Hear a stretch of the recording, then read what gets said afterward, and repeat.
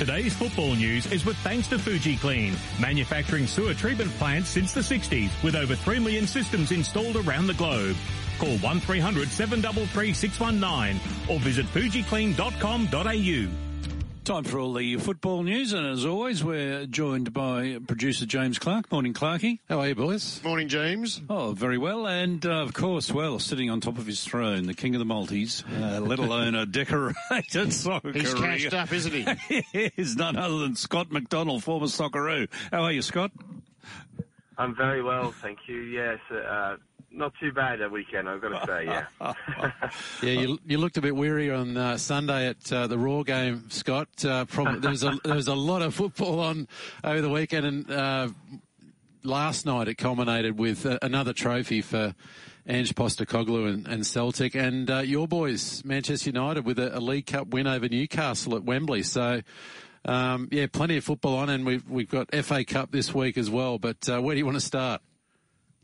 Oh, look, I think, obviously speaking about one of our own, Ange, I think it's been obviously being a Celtic fan and ex-player there. I think, again, a wonderful achievement to beat your biggest rivals in a cup final. I've had the pleasure of doing so myself, and there's no better feeling than, obviously, you beat your biggest rival in any game, but to beat them in a cup final and the first trophy of the season, I think you could just see. We don't see a lot of emotion off Ange a lot of the time. I think the biggest we did was when they won the league last year, but you could see how much it meant to him, this one, particularly because Rangers at the moment are being a bit antagonistic, in the media, saying a few things, the new manager and a few of their players, and I think the manager and the players and obviously the fans took a lot of pleasure out of that victory over the weekend, but it was a brilliant game to watch, I've got to say. If you were a neutral, it was a very entertaining game because Celtic dominated for big periods of the game and went 2-0 up, and then all of a sudden Rangers come alive, and it was quite a nervy ending for both teams. Yeah, and Kyogo Furuhashi, he just continues to impress, doesn't he? Another 2 goals. He's just one of those players that's come from Japan and just loving it in the Scottish Premier League. Yeah, he really is. He's a big-time player. He always comes to fruition when the big games come around, and there was a bit of speculation that he was going to miss this game due to injury, but Celtic fans will be best pleased that he wasn't, and he come up with the goods once again, and that's 1 out of 3, and they're on for a treble this year with the league and still in the Scottish Cup. And it appears, just from a distance at least, he had a wonderful World Cup, but Aaron Moy seems to have got a second wind, and also over there playing well for Celtic.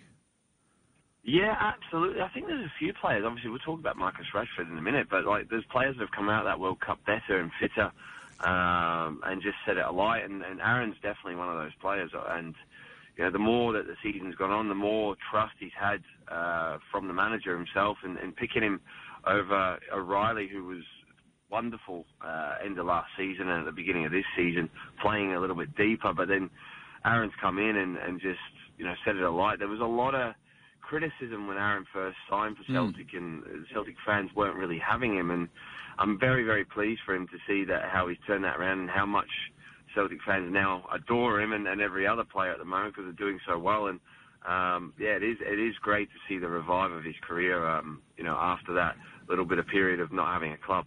And your boys, Manchester United, with a 2-0 win over Newcastle at Wembley, and that man Casemiro, he has just been he's just been the shot in the arm that Manchester United have needed, isn't it, Scott? And Ten Hag, the rebuild at United, it's impressive, and he's not stopping at this one. He's got his sights set not only in the league, because I don't think they're too far off, and a lot of people are sort of discounting that they don't have a shot at the league, but I'd be worried if I was Arsenal and Man City, just the way Manchester United are playing. Absolutely, and you talk about Casemiro, he has been a monster for Manchester United. If you think about everything that we were talking about at the beginning of this season, all we talked about was Manchester United and just how much of a disarray they were with the Ronaldo saga, and how that's turned around in a 6-month period. You really have to give it to Ten Hag, as a coach, how he's been very, very disciplined. He's taken no nonsense with any of the players whatsoever, whether it was Ronaldo or even Rashford being late for a game, he dropped him. He's doing some really, really impressive things there. And look, I think you're right. I think Manchester United, are going to obviously be there or thereabouts at the end of this season, but I think 8 points is a lot, Clarkie, to try and catch up with Arsenal. And you've got Manchester City, who I don't see dropping a lot of points either. But I think they'll do enough to just make those two above them, look over their shoulder for the rest of the season, that's for sure. But before we get to the FA Cup games that are on this week, let's have it. Like Spurs, that was another one of your multis. Spurs with a 2-0 win over Chelsea. How long for Graham Potter? A lot of people are saying that he's safe in his job, but it's been an awful start to 2023. Just not only the disappointment in not scoring goals, but just not getting victories either. Well, I just can't believe, certainly if this was still the Abramovich era, reign of Chelsea, he would have been gone weeks ago, I would imagine. But as it is under the new ownership, they're sort of taking the Arsenal model, aren't they, and being patient with him and trying to, more or less say, look, we're going to take Arsenal's model here. They gave Arteta time. Look at the results now. We're going to stick with him. We're going to give him pre-season because he never had one.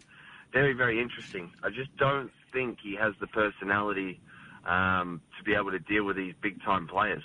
The squad at the moment needs shaved as well. It's just far too big, and you've got too many choices. And the amount of changes he makes every week, he will be getting the nickname Tinkerman very, very shortly, just like that man Claudio Ranieri used to get when he was at Chelsea for changing the team every single week. There's no consistency about them at the moment, and that's showing on the park. Right, let's back up your success over the weekend. With the FA Cup, we've got some games. Stoke City taking on Brighton. Brighton, the favourites there, $1.45. Stoke, $7 outsiders. Leicester taking on Blackburn. Leicester favourites, $1.35. Blackburn, $8. Fulham and Leeds. This will be a good one. $2.10 Fulham at home. Leeds $3.20, and Bristol City taking on Manchester City. This is a sellout at Ashton Gate, which I'll be going to in a couple of weeks' time. Bristol City $13 in that one. The draw $6.50 and $1.18 Man City. Well, I think I've got to stick with Man City on that one. I know FA Cup throws some interesting things, but I just think Man City will have too much in that one. I think Fulham will get the job done at home to Leeds. Leicester will have too much for Blackburn. And I just have a sneaky feeling that there might be a draw on the cards for Stoke v Brighton. There you go. So we might go to a replay. So we might go a draw at full time in that one. Another couple of EPL games on this week. On Thursday, Arsenal taking on Everton. We saw Everton beat Arsenal last time. That was at Goodison. But Liverpool also taking on Wolverhampton. And Liverpool, a disappointing result against Crystal Palace on the weekend. Yeah, it was. After having a couple of steps forward, it's a couple back again, isn't it, for Liverpool? And it just seems to be one of those seasons that beckons to be in those Europa League places. The longer it goes on now, it's going to be very, very difficult to catch that top four. Obviously, Tottenham getting another win as well to stretch it to 9 points, albeit they've got 2 games in hand in them. So you never know if they can get on a run, but it just doesn't look like Liverpool are going to get on that run at the moment. But look, this is a big game, reverse fixture again against Wolves. They need the victory. They need the points of being a little bit better at Anfield. So I think they will get that job done, and Arsenal will definitely have too much for Everton, after, another good victory for Arsenal on the weekend. Now, we're going to chat on Friday, Scott, but the Copa del Rey semi-finals on this week too, but not many people sort of focus on the Copa del Rey, but this week there'll be a fair bit of focus with Real Madrid hosting Barcelona. Another El Clasico. This one will be at the Bernabeu. Real Madrid $1.95. The draw $3.40. Barca outsiders at $3.50 in this one. Yeah, it's an interesting one, isn't it? Both teams dropped points over the weekend as well. Obviously, there was the Atletico derby, where, if no one's seen it, obviously the sending off caused a little bit of controversy, didn't it? Correa on Rudiger. Rudiger went down as if he was shot with a little shove, and managed to get him red carded. And then obviously, an upset shock for Barcelona as well on the weekend. So, look, this game's so hard to obviously pick. I think both teams are very, very equal in their performances this year. Being that Real Madrid are at home, they might just get over the line in that one. Real Madrid, okay. And Scott, before we let you go, Matilda's Sam Kerr.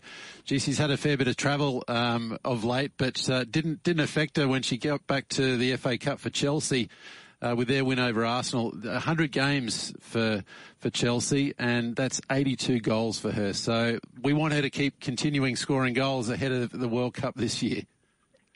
Absolutely. She's just a machine, isn't she? You know, she's been wonderful for our game and what she's doing overseas, and she's certainly leading the line. And all we have to do is give her the chances to score those goals. That's the difference at Chelsea at the moment, that the amount of chances that they create for her, you know she's going to get goals. So come the World Cup, we just need to get the ball in the right place, and she'll be there for sure. So fingers crossed we can have a successful campaign in that one, and she can continue to keep fit for one and keep scoring goals till then. Good on you, Scott. Thank you so much for that. We'll chat Friday morning. Thanks, guys. See you then.